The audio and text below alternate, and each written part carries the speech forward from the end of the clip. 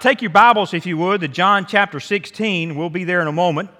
John chapter 16. We'll talk a lot about verses leading up to the verse that I want us to camp out in and land on for the majority of our time, but that's John chapter 16, verses 31 through 33, but we'll talk about the entire chapter. But again, just to bring you up to date of what's going on, and so I don't forget, because my notes are all over the place this morning, but we will not have Wednesday night services here on campus this week. We will postpone those once again, but we do, and we are scheduled, and we'll hold to our prayer summit the following Wednesday.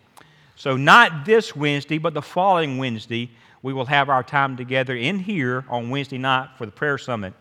And then I'm sure, I say I'm sure as I can be, as a human, that the pastor will be back next Sunday. If he's not, we may just take a camera to his house, Brother Tim, and let him preach from there. But I have all confidence that we'll hear from our pastor next week. But in the meantime, this morning, I want to share with you, and Pastor began to teach me this when I came on staff, and he would, and I've heard it from other mentors as well. He said, you know, when you share in a corporate setting like a church in preaching, it should be the overflow of what God is speaking in and to your life and what He's doing in your life. So with that in mind, that's what we're going to be talking about today. And I've entitled the message, Why God Allows Us to Have Problems. Why God allows us to have problems. You know, we went on the disaster relief deployment a few weeks ago to Leesville, Louisiana, and we saw a lot of problems. We saw problems just getting there. In Louisiana, for whatever reason, they don't think as highly as their road infrastructure as maybe Alabama does or other places. It's just bumpity bump, and it will jar you and shake you. That was a minor problem. And then when we got to the church we stayed at that night, there was no electricity and therefore no air conditioning that night. And it was a cool 85 degrees in the Sunday school room where we set up our air mattresses to sleep that night. Then the next day we saw some problems. You know, you complain about having no shoes, Brother Tim, until you meet a man who has no feet. And you would see these enormous pine trees just dissected a house. But miraculously, one house we went to, the husband and I think maybe a pet or two were in one part of the house, and it dissected 2 rooms, and his wife, daughter, and son-in-law were in another part of the house, and no one was injured. But they did lose their home. And we worked on 2 churches that had significant damage. Then, the Sally that came ashore around the Alabama coast, and we've had some teams locally. Our team has not gone down there. We helped to get some skid steers there, but a lot of damage from Gulf Shores, Pensacola, Bruton, a lot of flooding, a lot of trees down there, and there's problems there. And then that just multiplies because that brings about stress. Where are we going to live? What are we going to do for a living? What now? Then you throw in there the virus that we have been battling now for it seems like all of 2020, and then the civil unrest, and that just bleeds and multiplies down to it affects marriages, it affects families, it affects churches. So how many more problems can we go through? Well, here's a simple answer: as many as God allows. And so with that, I just want to share some things with you this morning, but just to get your mind going, and as far as like communication. Years ago, the Los Angeles Times printed a sampling of signs that they had seen around the world that were attempting to communicate things from their native language into English, especially those that were visiting. And most of them, it came from hotels, but maybe one of them from a newspaper. In a hotel elevator in Paris, this is what the sign said: please leave your values at the front desk. Something was lost in the communication there. In a hotel in Zurich, it said this: because of the impropriety of entertaining guests of the opposite sex in the bedrooms, it is suggested that the lobby be used for this purpose. Not quite what they probably should have tried to communicate there. On a door of a Moscow inn, it said this: "If this is your first visit to Russia, you're welcome to it." Not sure that that's what they really wanted to say there. Then years even before that, in a Soviet newspaper, it said there will be a Moscow exhibition of the arts and music, Brother Tim, by 15,000 Soviet Republic painters and sculptors and musicians. These were executed over the past 2 years. That would have been an event to go to, I think. And then finally in Bucharest, the hotel lobby had this sign: "The lift," you know what that is, right? That's an elevator. "The lift is being fixed for the next day. During that time, we regret that you will be unbearable." That's probably more true than not right there, after a couple flight of stairs. But, communication can be a tricky thing. And not only when language translation is involved. We often think of communication as word exchange or words being exchanged. But in fact, it is meaning exchange. Two or more people sharing ideas and understanding what that is meant, not just what is said. Amen, married couples? You interpret what is meant, not just what is said. I befriended a man on several years ago coming back from the Southern Baptist Convention, matter of fact, and I can't remember if Monica was on another flight because she was flying standby or if she just didn't make that trip. I can't recall, but I met a man and we struck up a conversation and he said, "So what do you do?" And I said, "Well, I'm still finding that out," because it was not long after I came on staff here. And he kind of looked puzzled at me, Brother Tim, and I said, "Well, I'm on staff at a church, and I'm just returning from the Southern Baptist Convention." He said, "Well, I am too." And he had just retired as a colonel in the Army, and he was a chaplain and pastoring a church from Maryland. His name is J.D. Moore. Well, I looked on Facebook yesterday, and J.D. Moore, he's just a very colorful person. Just loves to make jokes and is very gifted at that. Yesterday, he had this on his Facebook, and it kind of reminded me of what we're talking about, communication. He said this, he said, "I woke my sweet wife up," and her name's Colleen. He said, "I woke my sweet wife up this morning and told her I'd like biscuits and gravy for breakfast. She said the recipe for said biscuits and gravy was in the kitchen drawer." He said, "Well, I found it. I woke her up again and showed it to her and asked her what else she needed." He said, "I guess we miscommunicated." And so it's important to grasp the communication I think the Lord has for us this morning. So if you're physically able, and if you're here or if you're at home, let's all stand together, would you? And let's read John chapter 16, verses 31 through 33 together. The Word of God says this, and you may have a translation that is much like what I'm going to be reading from, but this is what the Lord says. Jesus responded to them. Now, to them, that's the disciples. So if you best you can, put yourself in that them this morning. So let's read it like this. "But Jesus responds to us. Do you now believe? Look, an hour is coming and has come when each of you will be scattered to his own home, and you will leave me alone. Yet I am not alone, because the Father is with me. I have told you these things so that in me you may have peace." Say peace. Everybody say peace. "So that you may have peace. You will be suffering," parenthetically, have problems in this world. But look what it says. "Be courageous. I have conquered the world." Father, it is in the name of Jesus that we ask now. Father, that we receive the communication from the Holy Spirit. Father, whether it be here or online, I pray, Father, in that name of Jesus, the name above all names. Lord, we ask now, God, I ask that you would mute anything that has its origin within me. But Father, amplify everything that your Holy Spirit has and wants to communicate to us this moment. Father, for your glory, God, may we have our hope in you and not improved circumstances.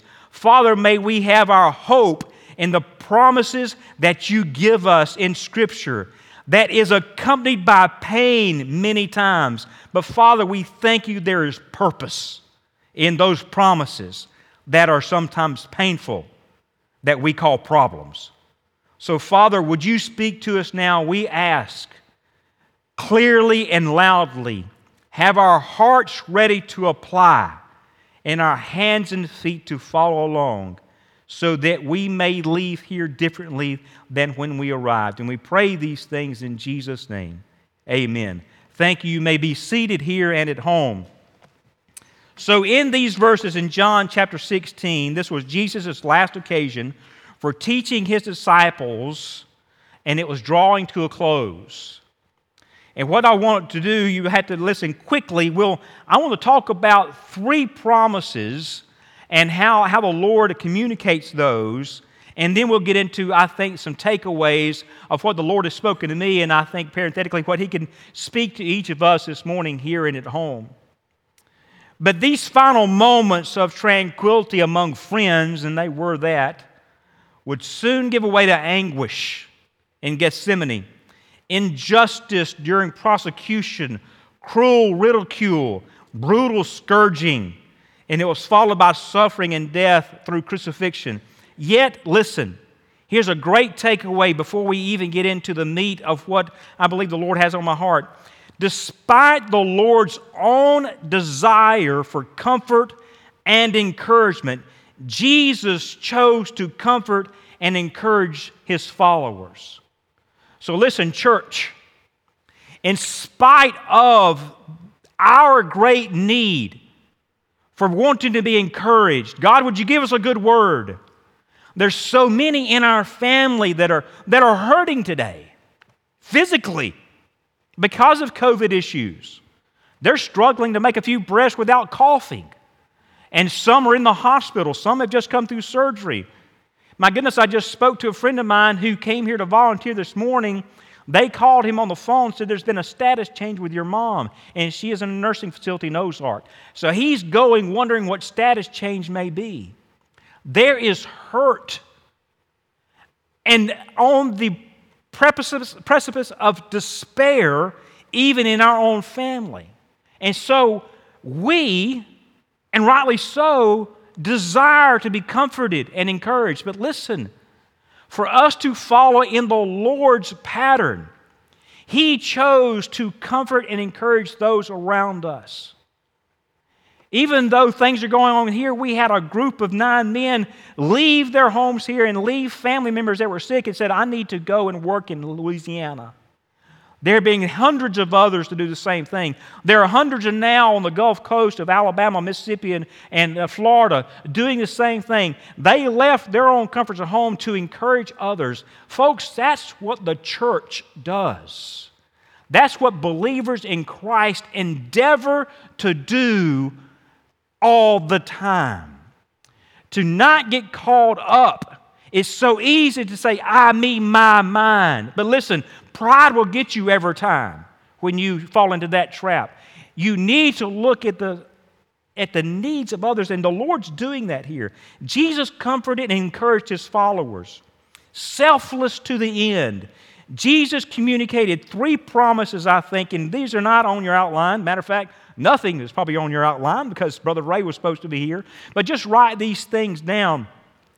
These 3 promises were to keep His disciples going. Listen, you've heard these things before, but we all need to be reminded of these 3 promises. Joy, love, peace. Joy in verses 19 through 24.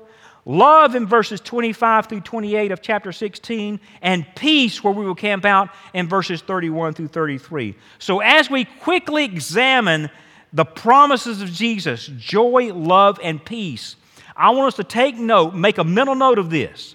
Now, if you remember, what did I ask you to do while you were singing and listening?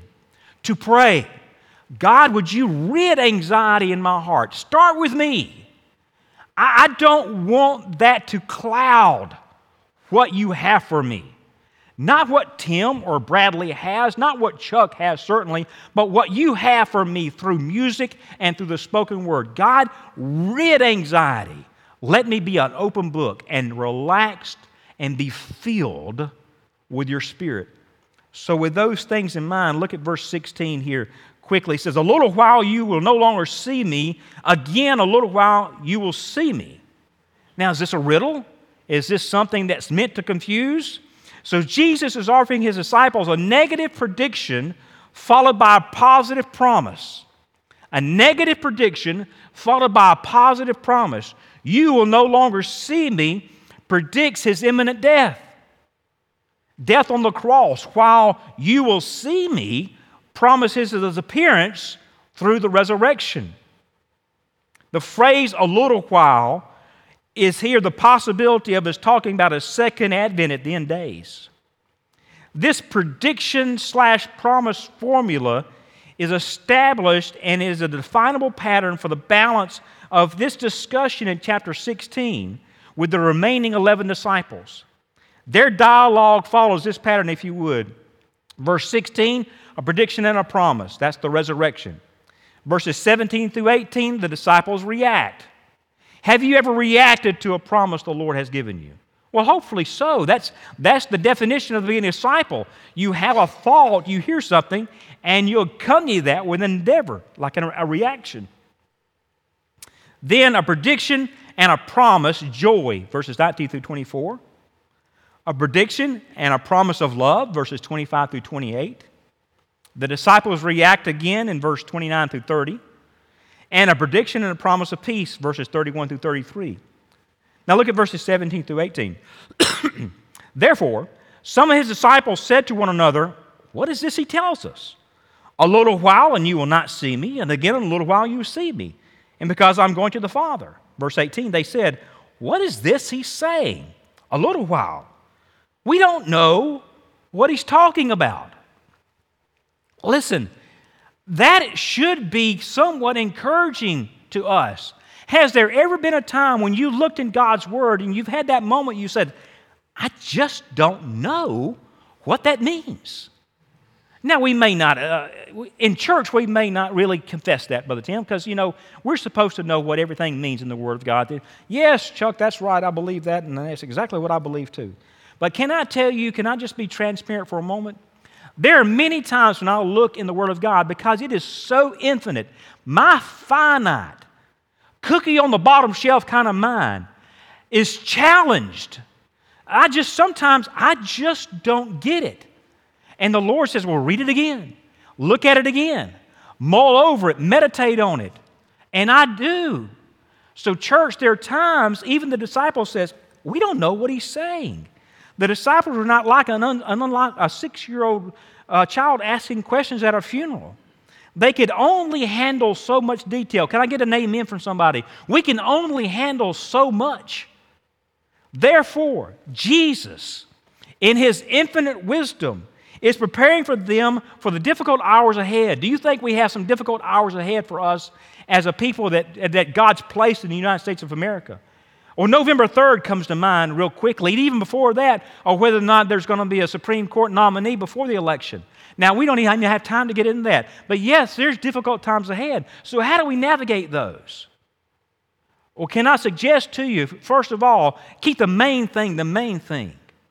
Now, we should be praying for the election. We should be praying for those that will be elected. We should be praying for the family that just lost someone they loved. Gosh, church, let us not celebrate while someone else is grieving. That is antithetical to Scripture. And I won't get on that soapbox too much, but I don't care where we are politically. If the church ever gets to a point where we're just celebrating somebody going into eternity and we're not sure if that's in heaven or in hell, if we're celebrating that, Lord help us. We should grieve with those who grieve. We should cry with those who cry. We should rejoice with those that are rejoicing. If we lose compassion, church, we've lost it. Jesus Christ loved that woman who just passed away, so much so that he gave his own life for her. We need to be reminded of that truth, no matter where we stand politically in today's climate. Okay, now, that's chasing a rabbit, so let's get back on this, okay? Y'all keep me online. So Jesus was preparing for them these difficult hours ahead so he could best, without revealing too much specific information. Unfortunately, the disciples had become so agitated by the prospect of his going away that nothing would console them. Have you ever been around somebody that just is unconsolable? It's just chaotic. They're irrational. They won't take a breath. Listen, church, it's time for us to take a deep breath and allow the Lord to console us in these problems. He has said he has conquered the world, overcome it. So not even the promise of an indwelling God can console them. So Jesus is trying to keep the matter as bottom line as possible. He says, in a little while, I'm going away, and after a little while, you will see me again. That's my paraphrase. Yet this even stirred anxiety within the disciples. So in verses 19 through 24, we see joy be talked about. Real quickly, let's read that together. Verses 19 through 24 of chapter 16. Jesus knew they wanted to question him. So he said to them, are you asking one another about what I said? A little while, and you will see me. Again, a little while, you will not see me. Verse 20 says, I assure you. Well, that's a good word, isn't it? How would you like to hear that audibly from the Lord? I assure you. Man, you're talking about taking a breath. You're talking about stepping back and kind of getting the whole picture. Listen, anticipate and pray for the Lord to say, I assure you. Ask him, God, I want you to assure me. He says, I assure you, you will weep and wail, but the world will rejoice. You will become sorrowful, but your sorrow will turn to joy. Now, here's where it starts turning the tide a little bit. And there's a great illustration. When a woman is in labor, how many moms do we have in the room today? And at home, just raise your hand right there in your living room or kitchen or den or wherever you're. So your moms. How about that? How about that first time you found out you're expecting a child? Man, it could have been, oh no, or it could have been, oh that yes. And the husband, he's thinking, oh that's great. But as time goes on, and that 9 months turns into, gosh, this is the longest 18 months of my life. And you say, now this is, I'm not sure I signed up for this. But as that's going on, look what the Lord said. He said, when a woman is in labor, she has pain because her time has come. Now, no, when Monica had our second child, the epidural wore off. And as the epidural wore off, my skin on my arm wore off. That's synonymous, by the way. I didn't know if y'all have ever experienced that, but it's true. When a woman's epidural is wearing off when she's giving birth, the husband may lose a limb. I'm just here to testify. And so when that happens, her time has come. But when she has given birth to a child, when they hear that cry, moms, were you thinking about the pain you just went through? No. Joy had replaced the pain.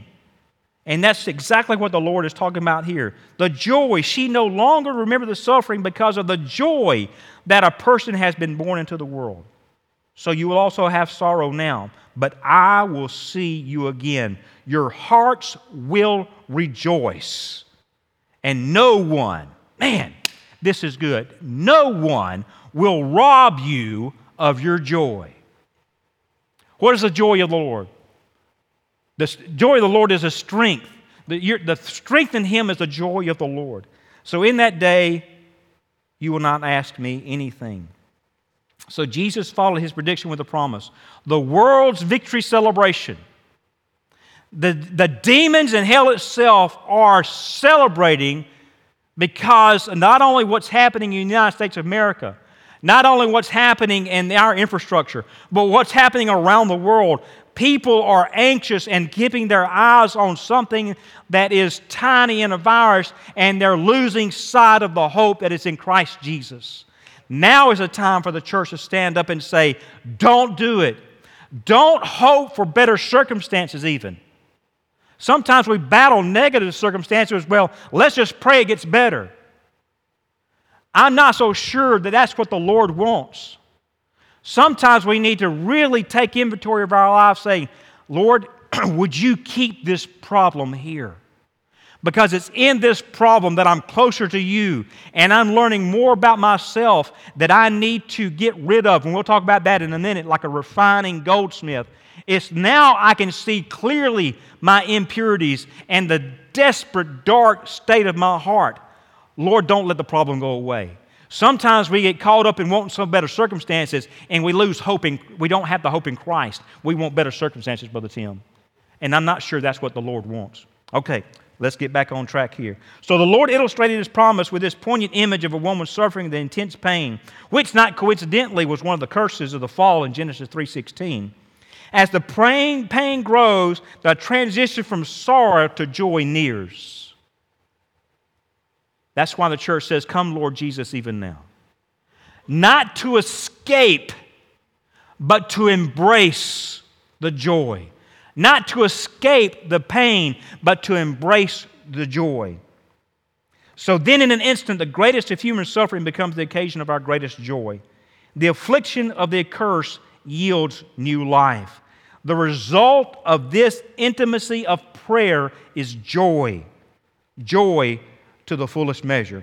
Now in verses 25 through 28, the Lord goes on and says, "I have spoken these things to you in figures of speech." This is the communication that we talked about as we began our time together. "A time is coming when I will no longer speak to you in figures, but I will tell you plainly about the Father. In that day you will ask in my name. I'm not telling you that I will make a request to the Father on your behalf." Verse 27. "For the Father Himself loves you because you have loved me and have believed that I came from God." Verse 28. "I came from the Father and have come into the world. Again, I am leaving the world and going to the Father." Jesus is predicting that the need for His teaching in this figurative language would disappear. The Greek term John used here to describe this obscure manner that Jesus is using in speech literally means byword. B-Y-W-O-R-D. Byword. A byword, now in this sense, is any term that has a complex technical meaning. For instance, not that I understand this, but I looked it up, and this is where I say, for those financial, you may understand it. If I were to say, the annuity of your lifestyle is about to mature. Okay. But a financial planner who is very familiar with the concept of an annuity will instantly understand the metaphor and the point that I would be trying to make, and that the results of the person's choices were about to come to fruition. Now, my way of saying it says you're about to pay the fiddler. That's just, what you've done, what you've sown, and about what you reap. So Jesus here, I think, is in some ways regretting to have to circumspect with the disciples. But it was for their good.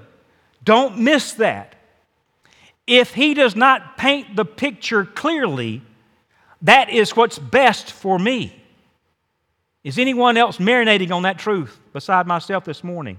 Have you ever been left wondering what the whole truth was when you've gone through a circumstance? Guys, I just don't get it all. It's those times when you need to stop trying to figure it all out and say, Lord, I trust you that you're allowing me to see exactly what you want me to see.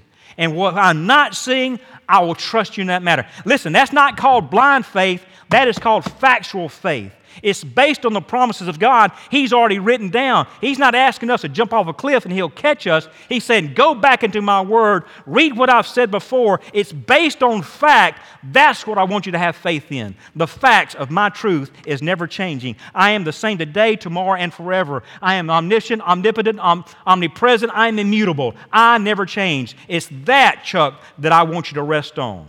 That is a clear picture. I don't have to have all the details. I just need to know the truth. Someone write that down. That's not in my notes. That's just from the Lord. So in that day, verse 26 refers to the same as verse 23. Under the old covenant, people approached God through the priesthood, divinely appointed officials in the temple who meditated in the relationship between a worshiper and God.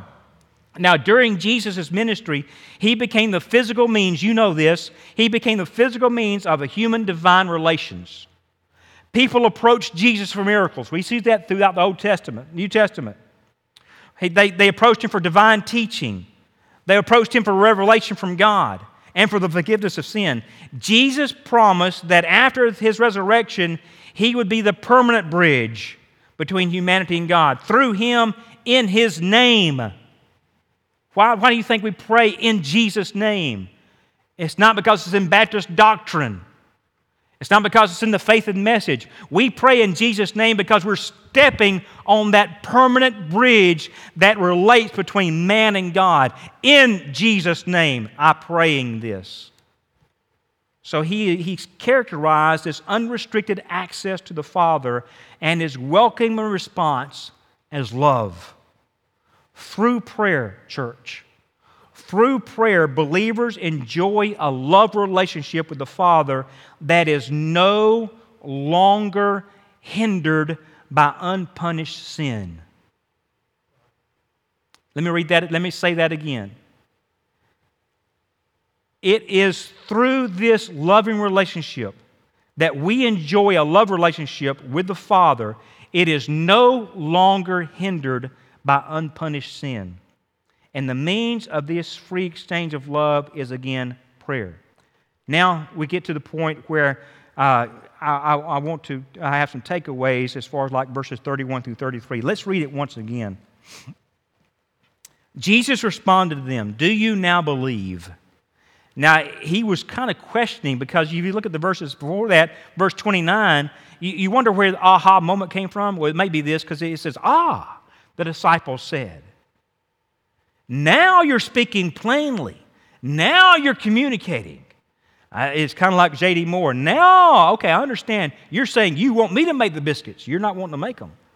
So he said, now we understand that you're speaking plainly and not using any figurative language. Verse 30. Now we know that you know everything and don't need anyone to question you. By this we believe that you came from God. And here's what the Lord says. Do you now believe? What does that remind you of? It automatically reminded me of Peter. He said, yes, Lord, that's exactly what I'm going to do. Feed my people. And then he made that other explanation. He said, feed my people, feed my sheep. And so the Lord is wanting to make sure, do you really believe all that you're saying? Listen, they did not know nearly as much as they had assumed. He responded with another prediction and promise. Jesus predicted the disciples would abandon Him, undoubtedly thinking of this as the fulfillment of Zechariah chapter 13, verse 7. He said, the hour was coming and indeed has already come.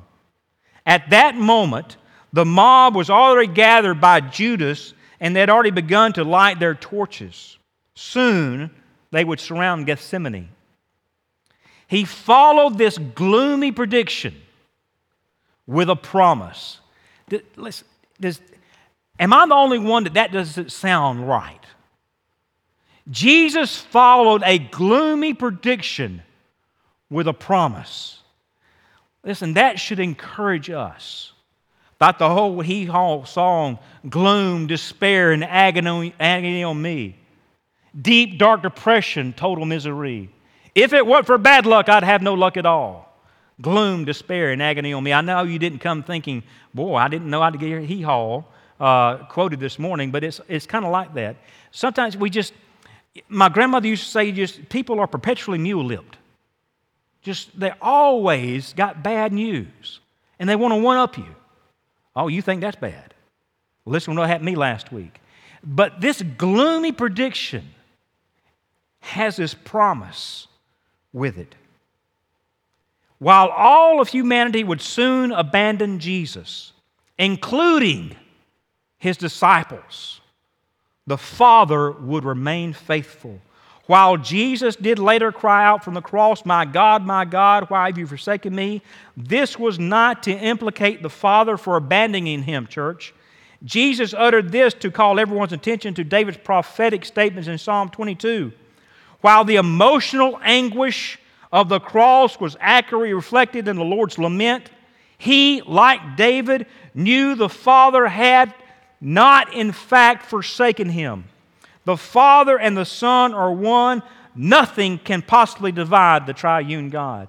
So in light of Laura in Louisiana in light of Sally in Alabama and the panhandle of Florida, in light of COVID-19, the coronavirus, in light of civil unrest, in light of we'll burn everything down, in light of this country being split in half, in light of a loved one being in the hospital, in light of a senior pastor not feeling well, in light of neighbors that are in the hospital, in light of marriages that are falling apart, in light of children that are going a wayward way, in light of all these things, God has never stopped being faithful.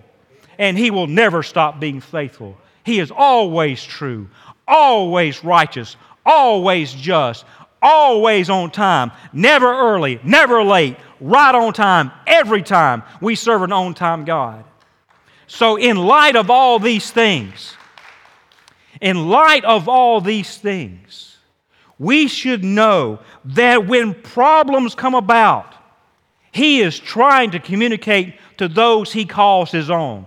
For the redeemed, for the ones that call themselves Christians, which, by the way, is only mentioned twice in the Bible, one time negatively, but for those that are the disciples of Jesus Christ, for those that have followed Him, for those that believe He lived, died, and rose again, very well pre-existed and will always exist, for those that are disciples of Christ, when problems come, the Lord is trying to teach us something. Everybody has problems. It's been said everyone has a problem, is a problem, or lives with a problem. Our problems may vary by type or severity. There are financial problems, there's health problems, relationship problems, guilt, depression, temptation, failure, stress, burnout, you name it, there's problems.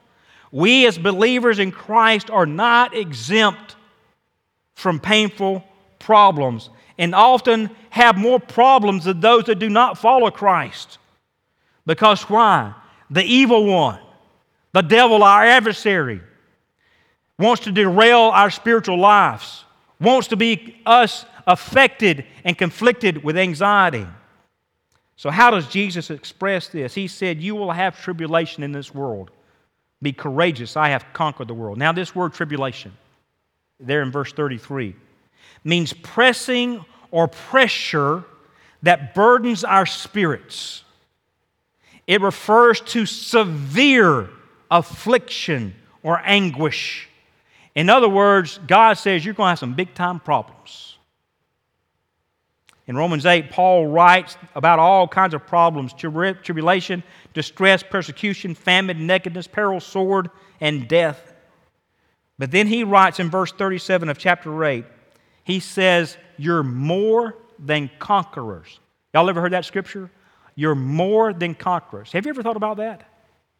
Now, wouldn't it be just good enough to be a conqueror? Wipe them out. Our children play video games and they're just conquering everything. He said, what's the goal? Conquer. Back in my day, it was just called a board game, Risk. And that was the object, is conquer the world. But have you ever thought about being more than a conqueror? What does it mean? Conquerors defeat their enemies. If we are more than conquerors, don't miss this morning. Online, don't miss this. Put down the coffee. Listen. Church right here, listen. If we are more than conquerors, we will make our enemies our friends. Therefore, God can cause even our worst problem to be our best friend if we let Him make good come from them. Monica and I have said this past year, what if the worst time in our lives turns into the best time of our lives? That's not just trying to be cliche. That is standing on the promises of God. So, how does God work in problems? What does He do? First, write these down. These are the 4 points. So we're almost done, so these 4 are going to be quick. First, to direct us. To direct us. C.S. Lewis wrote, God whispers to us in our pleasure, but shouts to us in our pain. God uses problems to get us back on track and keep us on course. Psalm 119:67 expresses that truth. God often uses problems to direct us, keeps us on track spiritually. Matter of fact, let's just turn in your Bibles to Psalm. Everybody knows where Psalm is, so you don't really have to hunt for it. Psalm 119:67. At home, do it too, okay? Everybody swipe or turn their page. I'll wait. That's usually when we hear pages ruffling, when I'll say, I'll wait for you to get there. So Psalm 119:67. If you're there, say amen. All right, you didn't tell a story, did you? You're really there? Okay, Psalm 119, verse 67. This is what the Lord says through the psalmist. Before I was afflicted, I went astray, but now I keep your word. God often uses problems to direct us, keep us on track spiritually. The Apostle Paul writes of God allowing him to have a thorn in the flesh. Y'all know that story. To keep him from becoming exalted above measure because of his abundance of revelations. Paul, much to our probably disappointment at times, doesn't say what the thorn was. But whatever it was chronic and severe. Paul prayed 3 times for God to take the thorn away. Many scholars believe Paul's thorn in the flesh was failing eyesight. This is likely because Paul, of what he wrote in Galatians 6:11 about using big words, big letters. Other scholars believe Paul was often weak and sickly because he may have contracted malaria on one of his missionary journeys. Still other scholars believe Paul's thorn was severe headaches. I'm not sure where they got that from, but that's what I read this past week. Well, specifically what I read Friday when I was polishing it up. I think God, in His infinite wisdom, did not want Paul to tell us what his problem was. Now, why? Well, one, because I think if we knew the problem Paul had, we would endeavor to have the same problem. Boy, I know what Paul felt like. Oh, man, my bursitis is acting up like you don't know, and I barely can stand. I just, praise the Lord, I know what Paul feels like. But I think probably another reason that the Lord had Paul not to share us what this thorn was is because I think we'd try to find a cure.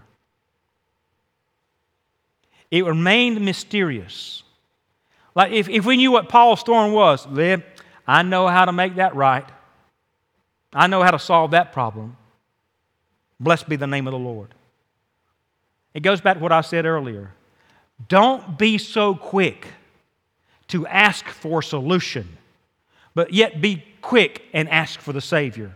Somebody write that down. Don't try to look so quick for a solution, but look to the Savior instead. Don't try to find something good and ignore something great. Good is the enemy of great. So look for the Savior. So the Lord is using these things to direct us. Paul says God allowed him to have a thorn in the flesh to keep him from being arrogant. God knew Paul was going to be the greatest of all the apostles. Through Paul's 3 missionary journeys and 13 epistles that make up almost all the books of the New Testament, half of them anyway, he would do more to spread the gospel than anyone else would ever do. Therefore, God used Paul's thorn in the flesh to direct him away from pride and arrogance. Do you think Paul, in moments of spiritual maturity, said, God, thank you.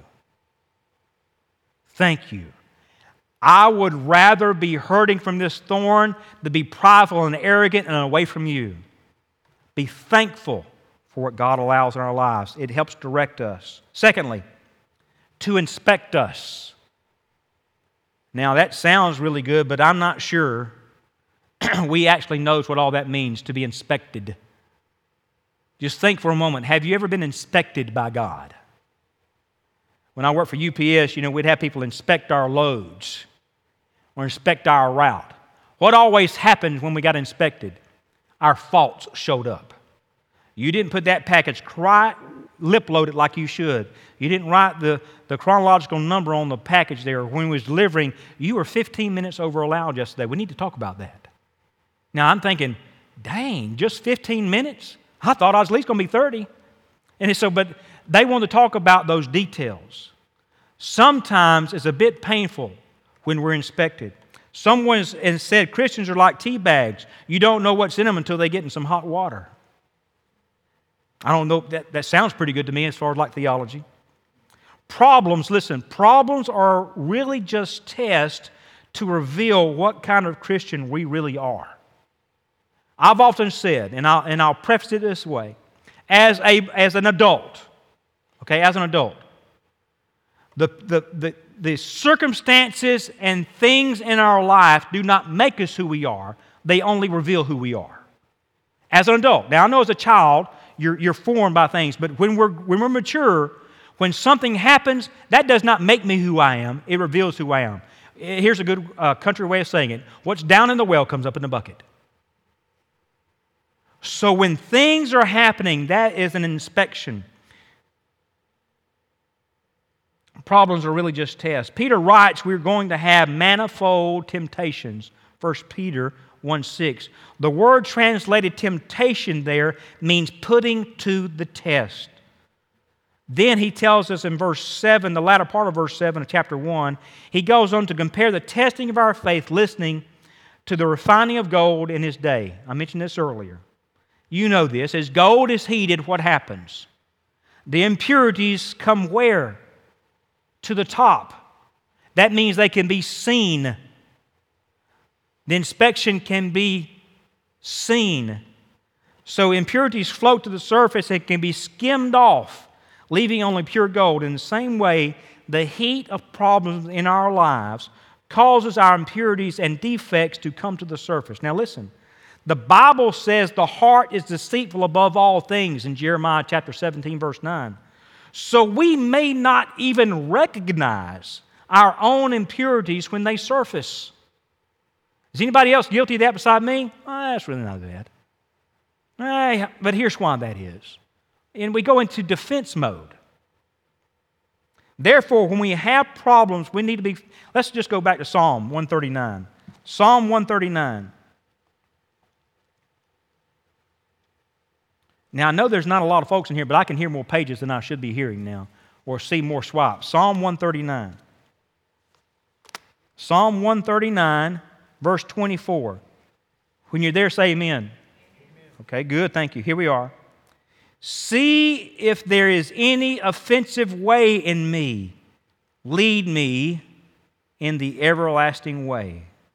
The psalmist here is asking God to search him thoroughly. How many in here want a partial search? Be honest. Lord, what's there, Lord, just let me know. But we won't use the language, search me thoroughly. And to examine not merely my outward conduct, but what I think about. What are my purposes? What passes through my mind? What occupies my imagination? What secures my affection and controls my will? Now that's just some words I've written down in my personal time. That's the prayer that the Lord had me write. So God is our spiritual goldsmith who through all kinds of trials brings our sins and spiritual weaknesses to the surface. So we can what? Confess them. If you don't recognize it, you will not confess it.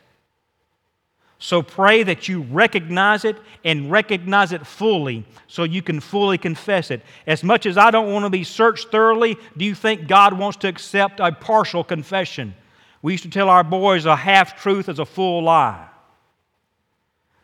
Ask God to search you thoroughly so you can confess thoroughly and so you can be cleansed thoroughly. Let Him skim those out of our lives. So, God uses problems to direct us. He uses problems to inspect us. And then third, He uses problems to correct us. We all of us, sometimes get off course and act like the prophet Jonah. When God told him to go east, he went west. Just the total opposite. During Jonah's Mediterranean cruise, the Lord sent a mighty storm. literal storm, but I think it can be married to figurative storms in our lives. So God sent a mighty storm and He threatened to wreck the ship. The worst part of Jonah's sinful condition. I didn't see this until this past week. And I'll tell you what, I was convicted. I think the worst part of Jonah's sinful condition, it came about in verse 5. That ship's being tossed to and fro. He knows he should have gone east, not west. I mean, he knows that. He was a smart prophet. He knew what was in Nineveh. He had insight. So it's being tossed to and fro. The sailors are throwing stuff overboard, trying to save the ship and lighten the load. They're screaming and shouting. They're trying to control an uncontrollable ship. And Jonah's what? He's sound asleep. Jonah, to me, being sound asleep is an illustration of what happens when we get out of God's will. Listen carefully. We become so oblivious to spiritual danger and do foolish things because we are spiritually asleep.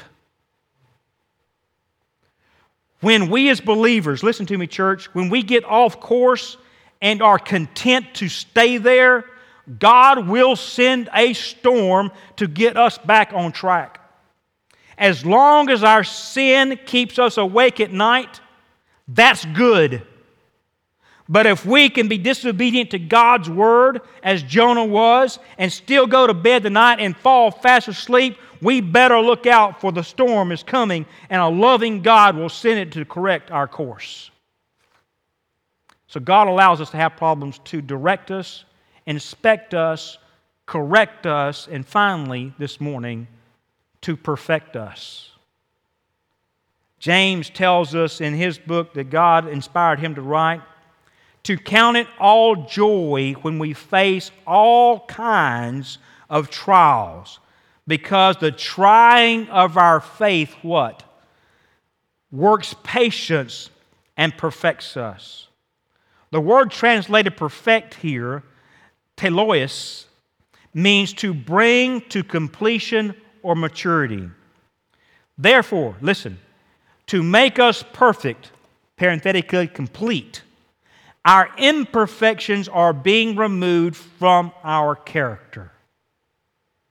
The phrase wanting nothing refers to lacking nothing we need to be used of God. So, God uses our problems to get us ready to be used by Him.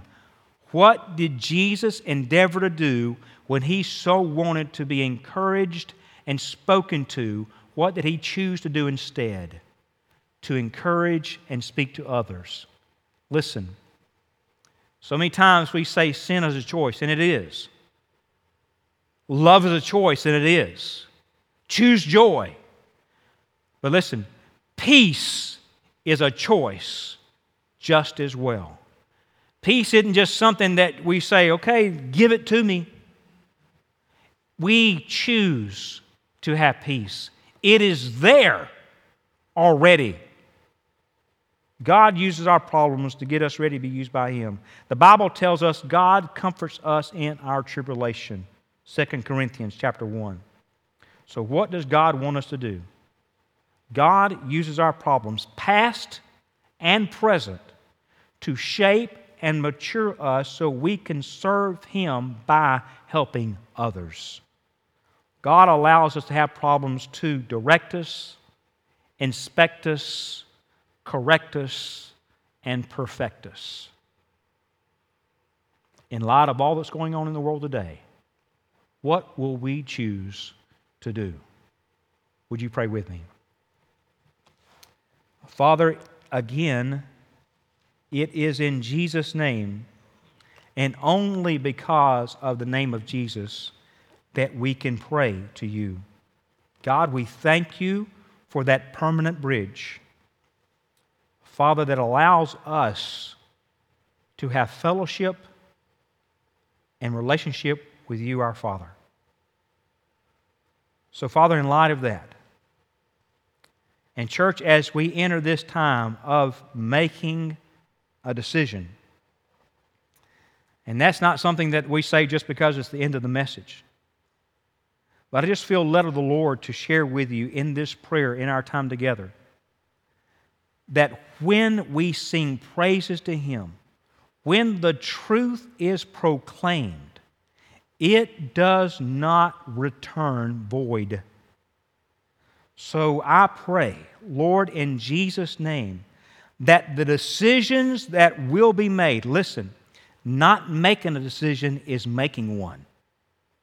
So I pray, Father, that decisions Your Holy Spirit is urging us to make now will glorify Your name. And church, they may be just by the hundreds in different and variations. First of all, if you're in this room and you do not know Christ as your King, and I mean that, your King, the Lord of every part of your being, if that has never been entered into, now is the time. That's the decision you need to make. That's simple. If you've never trusted Christ to be the Savior of your eternal soul and make Him King, then that's the decision you need to make, whether right here in this room or online. Now, for those that have made that decision and are believers and disciples of Christ, what decision is it that God is wanting us to make? Well, certainly, to identify the problems in our lives, to lament over them, but to not stay in them so much that we lose sight of the Savior because we want so much a solution. So believers, I believe that's one of the decisions that God wants us to make today. And I say that because that's the one He may have me make. So I join you. So Father, forgive me for wanting a solution and not wanting the Savior. And I pray, God, that You lead us into that knowledge. And the Lord may be saying, you know what, you're not a member of a family of believers called Ridgecrest or others. So if you're here today or watching online, let me share with you. You need a body to be a part of. Even in this weird way that we're living in today's world, we are trying our best, and you are doing phenomenally well of helping us to connect to one another. Lord knows we cannot walk this journey alone. God is there certainly, but God has created us to fellowship with one another and to be co-laborers in this world. If you're not part of a family of God, then that's the decision you need to make. And you can do that in several ways. You can fill out that information on the back of the worship folders that you got when you came in, or you can text us. Just text the word pastor, P-A-S-T-O-R, pastor, to 334-384-8080. I'm not going to confuse you with any other words. Just text us that, and somebody's going to get back in touch with you, and they'll say, how can I help? What decision was the Lord leading you to make? So church, that's what we're praying for. Lord, move in our hearts. Let us not rest until You return or call us home. May we press on, as the Apostle Paul said. Father, forget what is yesterday, live today, and trust tomorrow. Press on, Father, toward the high calling of Christ Jesus that is ours in heaven. And we pray these things in Jesus' name. The church said, amen. Just look this way for a second.